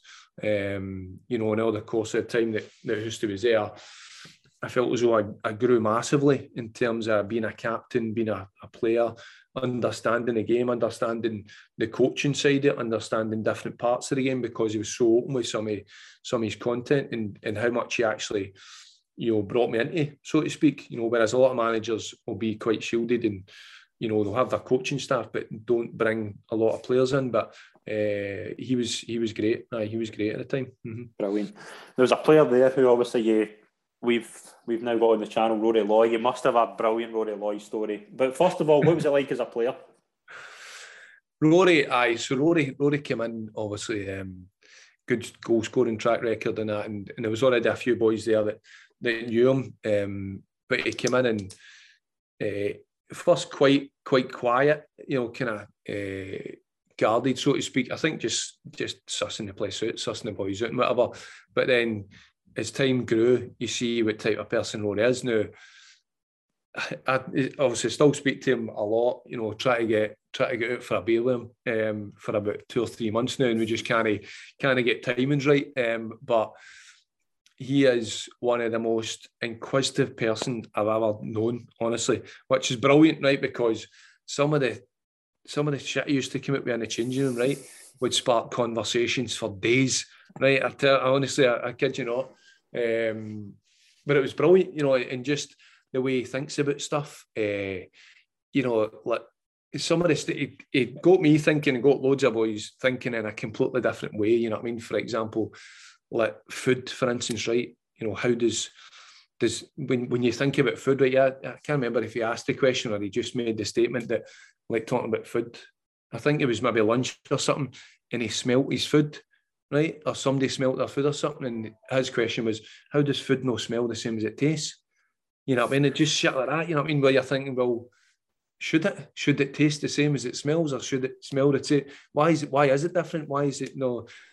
Just stuff like that, just every day, and then it became like things like this, would you rather, just coming up with just random shit. I don't know if he's done it with you yet, has he? Oh yeah, no, we'll get that. Yeah, I mean, like, just, and there was a lot of like really crude ones in there, you know what I mean? But just would you rather do this than do that? So like, would you rather, take 10 punches in the face every morning, or stab yourself in the leg once and that's it, done?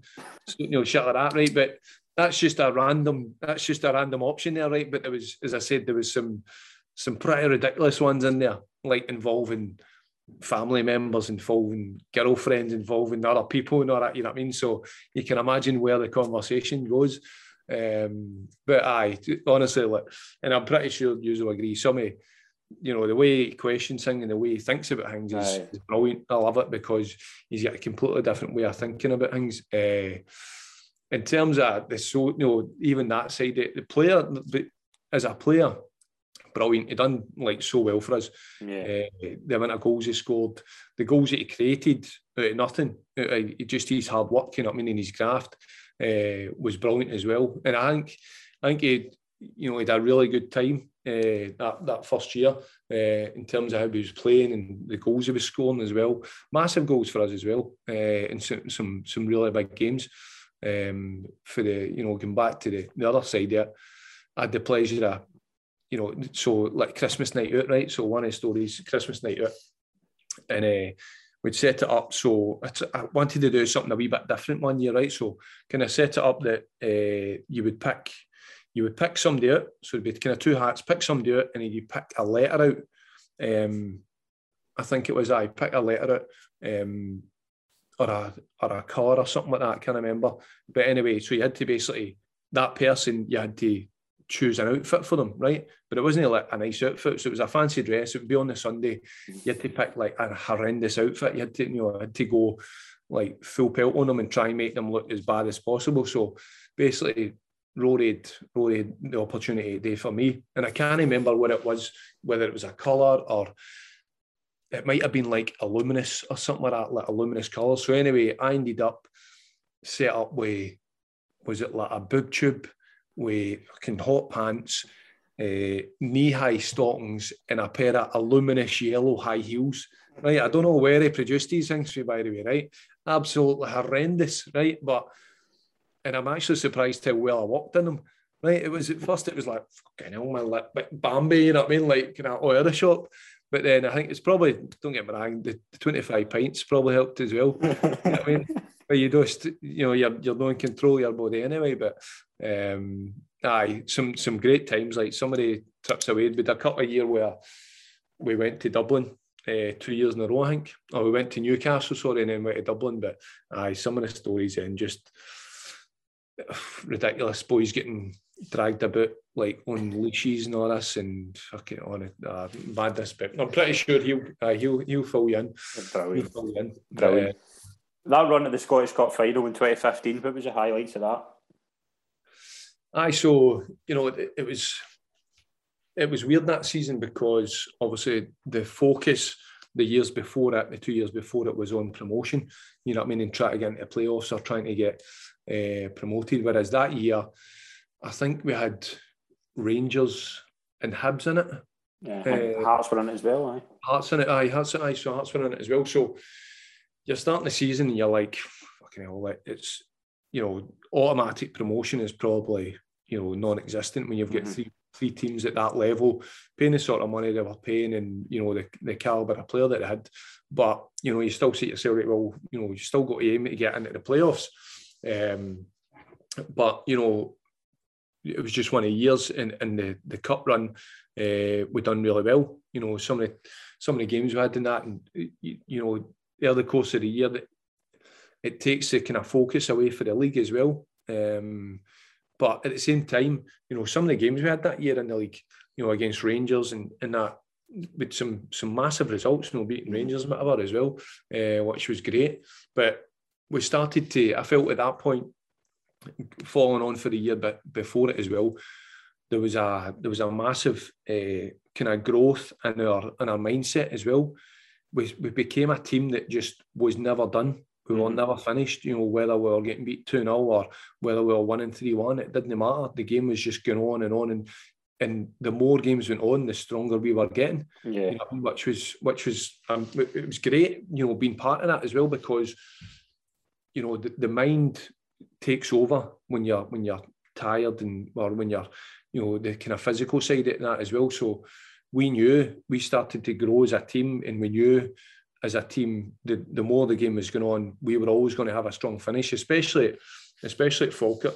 Especially at Falkirk Stadium, there was a kind of, I was going to say routine there, but the way games were going, they were always mapping out the same way. Where we, if we started in this half, the first half, the second half, get into our fans, you know, there was always that drive. We'd always have a lot of possession. We'd always have a lot of opportunities, loads of corners, free kicks, you know, shots and goal. And it just seemed to happen game after game after game, whether it be in the cup games, whether it be against Rangers, against Hibs, you know, some of the games that we came back for.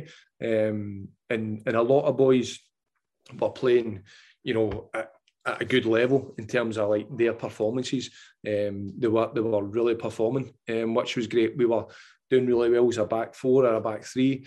And then you had boys up front like Rory, Bob McHugh, all that kind of stuff coming on and scoring at times when we were maybe out of sight in the game, just to give you that kind of lifeline again. So that year, you know, it was devastating not to win the cup, because the way the game went, you know, getting to the final, and no disrespect to Inverness, you know, with us in Inverness in the cup final, they would have been the exact same. They would have been looking at going like that, you know, what an opportunity to win the cup. And we were saying the exact same, because you weren't there up against one of the old firm. You weren't there up against Aberdeen, the Hearts, or Hibs, or you know, a kind of team with a higher calibre of player. And you know, we seen it, and the way the game went, you know, anytime I look back at it, I think myself, fucking, like how, you know, it just kind of like disappeared for the point of, you know, the sending off. You know, we maybe think, right, brilliant, the game's only going to go one way, and that's exactly how we thought. You know, it was only going to go one way, and then Inverness get the breakaway, and it was massive disappointing. But you know, again, over the course of the kind of 4 years at Falkirk, every year we were challenging for something. You know, whether it be in the playoffs or whether it be the Scottish Cup final and that as well, which was good, because you know, as a club, they put a lot into things. They put a lot into the players. They put a lot into the infrastructure behind it, to help try and, you know, get the club achieving things. And it was just disappointing not to get that last bit. Definitely. Obviously, the year after that as well, you lose to Kelly in the playoff, and then obviously that was your kind of 4 years at Falkirk. What was your kind of favourite memories of your time at Falkirk after the cup final? You know, you could pick something out every year, definitely. You know, as I said, being in the playoffs for 3 years out of the 4, being in the Scottish Cup final. You know, some of the games, as I mentioned before, some of the games we had against, especially Rangers, I remember some of the games at the Falkirk Stadium were brilliant. They were great games. They were full on. You know, they were challenging games. They were games that people expected us to not get out of. You know what I mean? Whereas you boys, you know, coming up with massive goals at massive times in the game. You know, Will Vokes, you know, scoring some great goals. Bob McHugh, as I mentioned, Miles Hippolyte, you know, myself, Big Pete and that at the back, scoring some goals against, you know, at set pieces and that as well. But you know, at that point as well, you had boys in the team who knew, although you're playing against a better calibre player, they wanted to show that, you know, you could do better than that team. You could do better than that player as well, which was massive. So, obviously for me, being club captain, you know, being involved, being able to lead the boys, you know, at a Scottish Cup final was a massive moment for my time there. As I said, the only kind of disappointing thing was not to get that last bit, not to get promotion against Kilmarnock, not to get the Scottish Cup final. But again, you know, we've done extremely well to get into the positions as well. Yeah, definitely. You move on to Peterhead after that. How did you feel about going part-time? Well, at that transition, the kind of years before it, when I was at Falkirk, that's when I was still doing personal training, doing wee bits and pieces here and there, because I was consciously thinking of what's the next step. Like I knew, obviously, getting to 30, 33, 34, you know, things are going to start to slow down, the body's going to start to slow down, I need to start thinking about other things.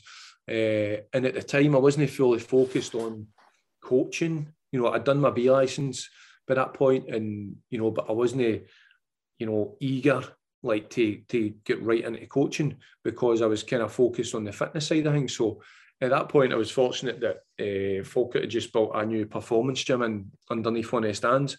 And they gave me the opportunity to run that. So, you know, even though I wasn't getting a contract for Houston, you know, the opportunity was there to still work with the first team, or just on a different position or a different level. So I took that on, which was great.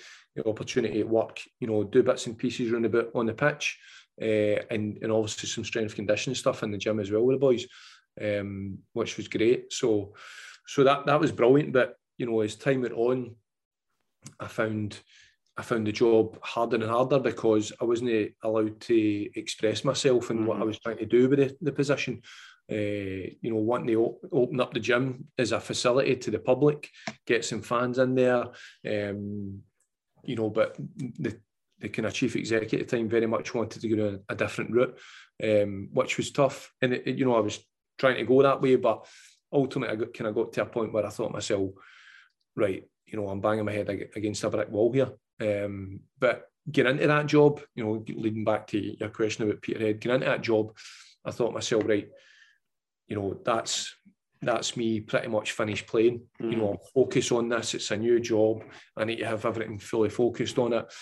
And then Jim get in touch, Jim McInally, and he was like, he was very much open to whatever I wanted to do. He's like, he says, look, I know you've took on a job there. He says, we're part-time. He says, construct it how you want. He says, I'll look after you. I know, like, obviously older pro, or that kind of stuff. And it was good. It was, and I thought to myself, actually, why not? It gives me an opportunity to still play. Plus, they just get relegated, and his position was that, he wanted to go straight back up again. So again, that's what drew me in. It was the fact to go and win something else, go and get another promotion. So went into that. But if I'm being totally honest, I didn't realise how hard I would find the transition of going for full-time training to a full-time job and part-time training. Completely different structure. The gym job was mentally straining me, so to speak, because I was having to think in a completely different way. Physically, I could go and batter myself every single day, no problem, because that's what I'd done for the past 20 years. But to be sitting at a laptop, to be sitting at a desk, thinking about things, thinking about different strategies, phoning people, working out different things financially, was just mentally straining on me. And I found it hard to deal with it, to be honest. And I was finding myself, going to training and feeling physically fatigued because I'd been, mentally straining myself all day.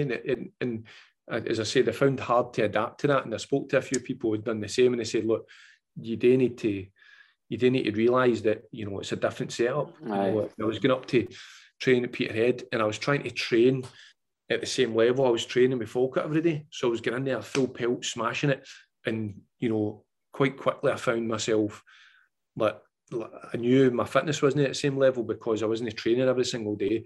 And then I was trying to go into the training sessions full pelt, and I was picking up wee niggle injuries because of it. So again, massive transition in terms of that, how I had to train myself, try to find time in my day to train, rather than being able to just turning up and somebody training you at football, then, having to actually say to myself, right, I'm training football Tuesday, Thursday, or Monday, Wednesday, whatever it might be, 2 nights a week. So what other days am I going to train myself? What types of training am I going to do myself as well? And how am I going to fit that into my 8:30 to 5:30 job at Falkirk as well? So I'm now doing sessions at 7 in the morning, or I'm trying to do sessions at 6 at night when I'm done in anyway. So that was all. It was really difficult, to be honest. And it took me a bit of time to get used to that sort of transition. But fortunate enough for me, Jim was very, very responsive to that, and kind of let me, some nights or some days I'd be on the way up to training, and I'd phone him and say to him, look, listen, I'm fucking knackered here, or I'm feeling my calf, and he's like, look, just do what you want. If you want to just do a bit of treatment for the physio, if you want to just do a bit of running, do what you want. See how you feel. Which was fortunate enough for me. Yeah, definitely. When did you first hear about the Falkirk manager's job? So through that course of time, the kind of second year with Peterhead and that, Jim had made it, quite open and honest that I wouldn't play as much. That was That was the third year that I was there. But he said, look, he says, I want you to be part of the coaching staff. He says, if you need to be strict or whatever, then I'll get you to be on the bench. He said, but there's no really any intention for you to play, which was great. At that point, in the second year, I'd been doing some training sessions. Jim had said to me, look, go and do a bit of content, put a bit into this. He wanted some fresh ideas, which was great for me, which then gave me a different insight into football, you know what I mean? Because I was then taking that opportunity, the responsibility to actually put content into the team that was going to affect the Saturday game. Yeah. So again, having to look at a different aspect. And then in that third year, I had loads of content, loads of training, focusing on the defensive side of things, making sure people were set up for set pieces and all that. And then the Falkirk job. So after I get made redundant for the gym position at Falkirk, I then just went into personal training with one of the guys actually who, like, going all the way back to Dundee United, one of the guys stayed in Digsby, boy Christian Taylor, who's got his own gym facility. So again, it's funny how football goes round and can back itself, so to speak. So Gentile had let me work there for a while, and then I took on a job in Arnold Clark. So I was looking for a wee bit more stable income. So I took a job in there. I was in there for probably the best part of 6 months or so, 7 months. And then, the Falkirk job was a strange one, because obviously I'd been back to Falkirk and, we'd played Falkirk up at Peterhead a couple of times and that, still having conversations with some people at the club and whatever, but knew that Ray McKinnon was under a bit of pressure. And myself and Lee Miller, we were kind of constantly having conversations and whatever anyway, because we're good mates. And then it just at a chance, we'd met the week before, we get contacted about the job, and we're just sitting as we do, right? And Rory will be the same, right? There's a few in that changing room where we'd sit and we'd try and come up, what are you going to do, like football-wise, what are you going to do outside football, right? And another one was Paul Watson, who's now at Dunfermline, right? I used to sit beside Watson, and every day we'd have something different. It'd be like he wanted to start like a gin. He was going to produce his own gin and all this kind of stuff, and all that. So anyway, part of that conversation with me and Lee was he had this new idea, right? He had this new thing that he was wanting to do, and we're talking about football and talking about Falkirk. Always came back to Falkirk, so to speak.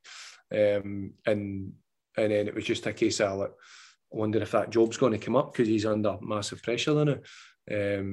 And anyway, that weekend, that's when I got a phone call. A phone call just to say, look, listen, it was Jim that phoned me. He says that Falkirk had been in contact to say, they kind of went run it the right way and said, look, we'd like the opportunity to speak to David. He came in on a kind of caretaker position. So I spoke to him, and then, had that difficult conversation with Jim, to be fair, because he gave me so much in terms of the coaching position and playing in that after a couple of years, and and I had an open conversation with him, and he said, look, listen, I'll never stand in anybody's way, you know what I mean? If you want to go and try it, he says, if obviously it's just caretaker, so if it doesn't work out, then come back. He says, oh, no, the position's still here for you. It's not as if you go and that's sure they'll want to see you again. Which was really good. So he gave me an opportunity to do it. We went and spoke to Falkirk, and then quite quickly, it's an opportunity you can't really turn down, to try and progress your coaching or your managerial career. So, when we went in there with a real belief that we would be able to turn things around and make things better. And that's what happened, with a quick turnaround.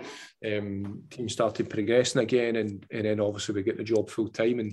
And again, that was hard, because obviously I had to say to Jim about it. I was going to take the job full time, and I was fortunate enough that even the Arnold Clark job, the manager had, John at Arnold Clark, he was very open about it as well, and said that, go and take the opportunity, try it out. There's a job here anyway. So, but when you get into the Falkirk job, everything's focused on that. You need to do as best you can. And it's just the way that went that first season.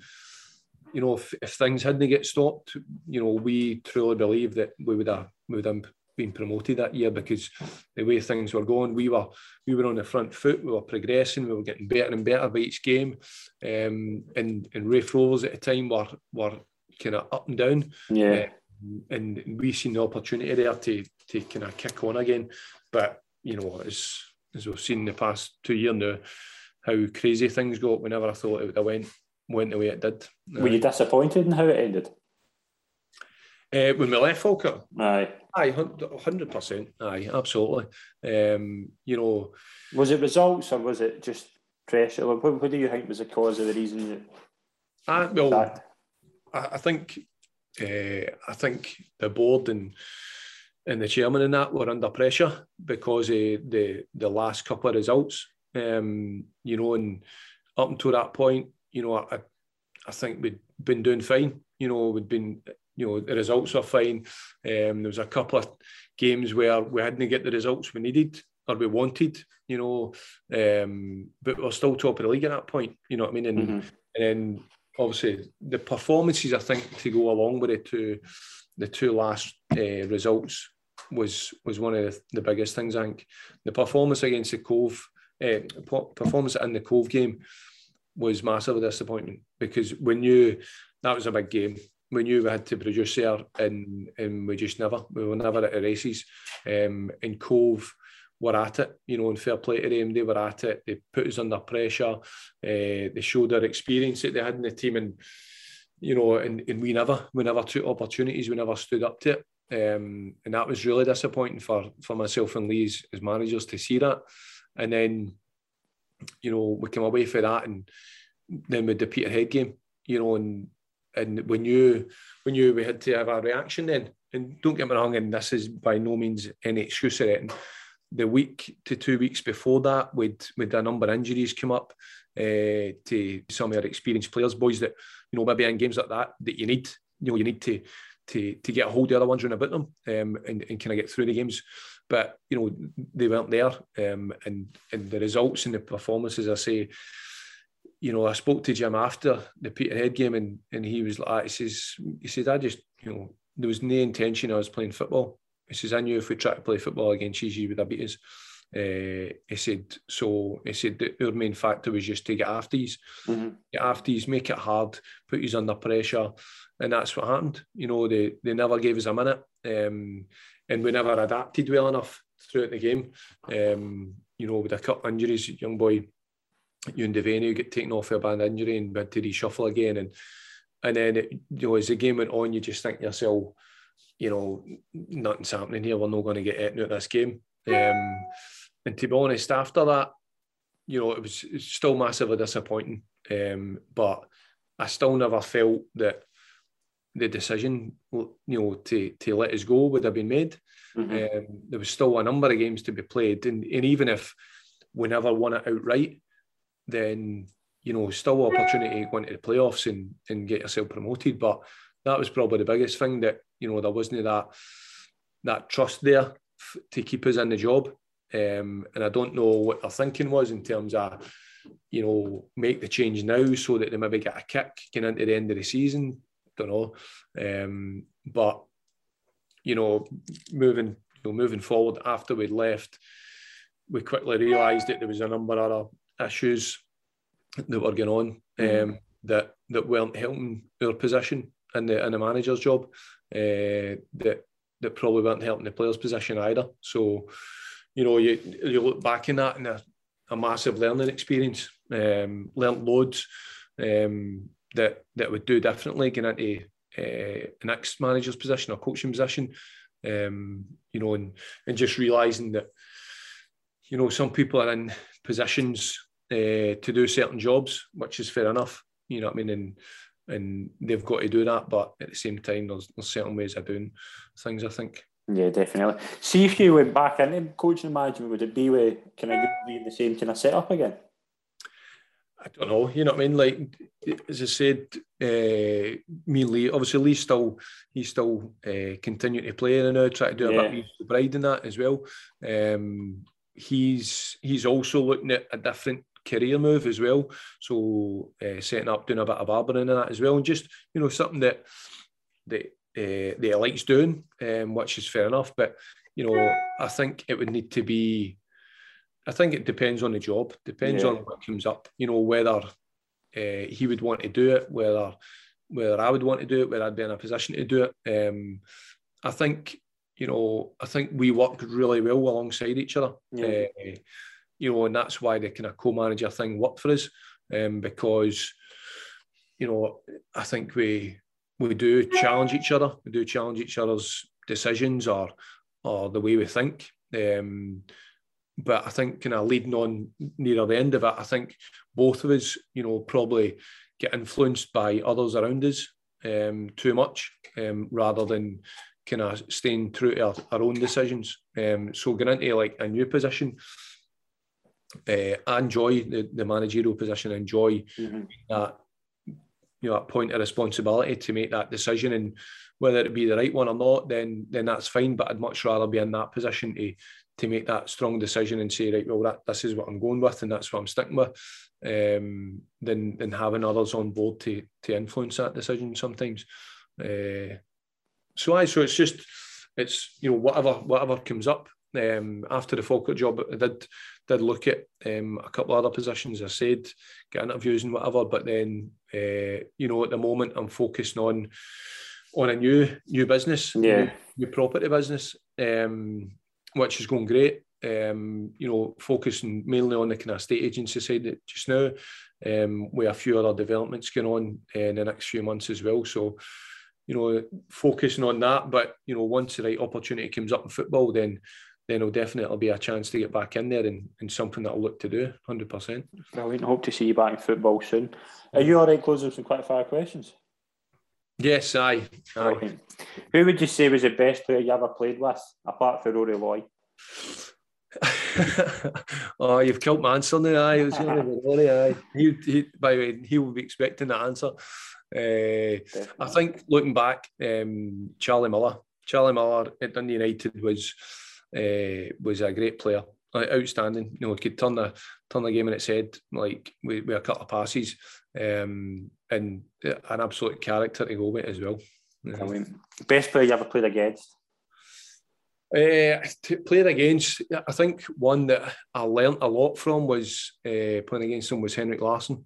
So played against him numerous occasions for Celtic, and he was never one to become complacent with, you know, because there was a lot of time where, you know, you would be doing so well against him throughout the game, you know, kind of marking him at the game, stopping balls into him, you know, winning the ball back off him or whatever it might be, and then in one instance, you know, like it might go wide and you think, right, he's there, you look at the ball would come in, and then bang, he's 5 yards away from you and he's finishing, you know what I mean? So for me, his time at Celtic and my opportunities playing against him, that was a massive learning experience for me. Brilliant. Favourite away ground you played at? Favourite away, I think in terms of Scotland and that, you know, definitely Parkhead and Ibrox, you know, or one and the other. Just the atmosphere there is unbelievable, you know, and especially now with fans being back and stuff like that, you know, what an opportunity when you're playing there to have that amount of fans. And you know, I remember playing there for the first time when I was younger, playing at Parkhead, and you know, my brothers are in the stand and that, and they do the huddle and that, and the walk on and everything, and I'm standing last, just in total on it, you know, forgetting that I'm about to kick off to a game here. But I think both of them, the atmosphere that they bring is second to none. Brilliant. Favourite film and TV show?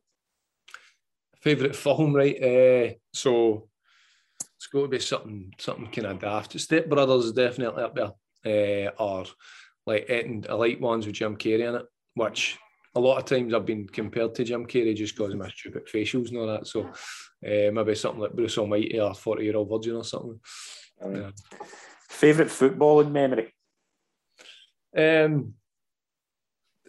could be a few in there. Obviously, international, you know, playing for the under-21s and stuff like that was a great opportunity in being involved with, you know, the calibre of player run about there as well.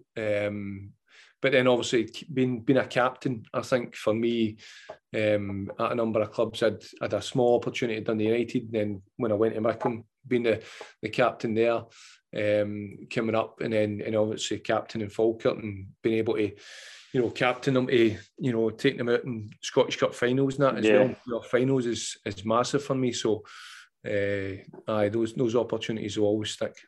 Brilliant. Best friend in football? Best friend in football. So for me, Big Lee's one. You know, Rory's a good mate. Over the years, and that there's loads. Obviously, I speak about ones that, you know, I still speak to for Dundee United days, and, you know, some boys that aren't involved in football.